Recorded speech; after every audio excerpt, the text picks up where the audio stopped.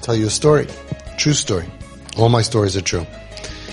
I had Home Sweet Home, and after many years of running Home Sweet Home, parents started coming to me. So I had an overlap for a certain period of time until I realized that instead of helping 4 or 5 kids a year, I could help 40, 50 kids plus by teaching the parents how to make their home sweet. So this is in the period of the overlap. I got a call from a guy, and he told me, I gotta move into your house. I can't live at home anymore. My parents are being righteous for me. They're chasing me. They're miserable people. They're older. They don't get me. A whole long thing. I said, okay, come and meet me in the house.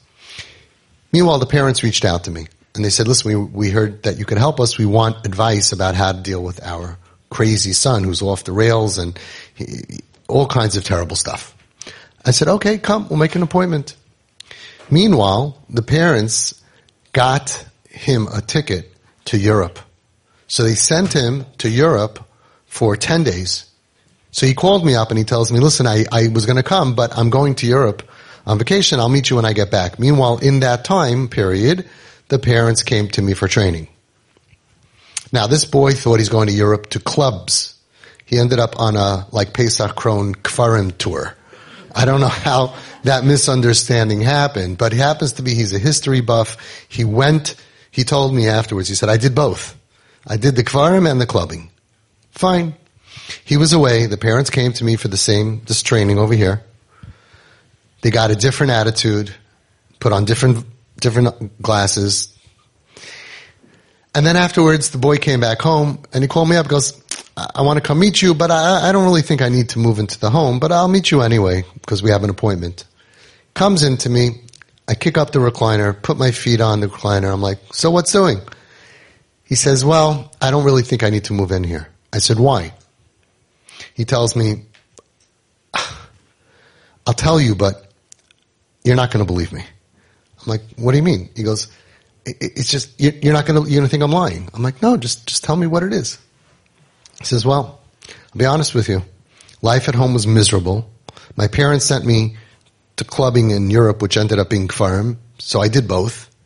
And then I came home, and you're not going to believe this. It's not going to make any sense. I'm like, what?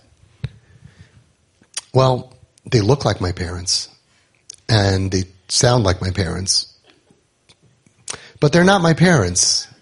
Apparently, while I was in Europe, my parents were abducted by aliens.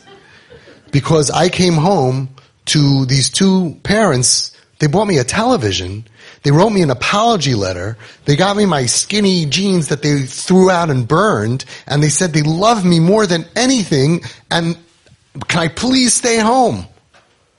I knew you're not going to believe me. And I'm like, really? That's crazy. And that's when I realized it's time to close Home Sweet Home. Because it happened to a few of the kids that would have been in, and the parents came to me.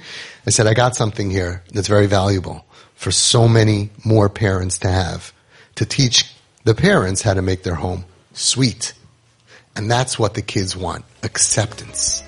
And when you accept them, it's much better than when some stranger accepts them. Because when you're accepted by your mommy and your daddy, there's nothing more healing, powerful, to heal them, the Gashmias, the Nafshias, and Baruchnias.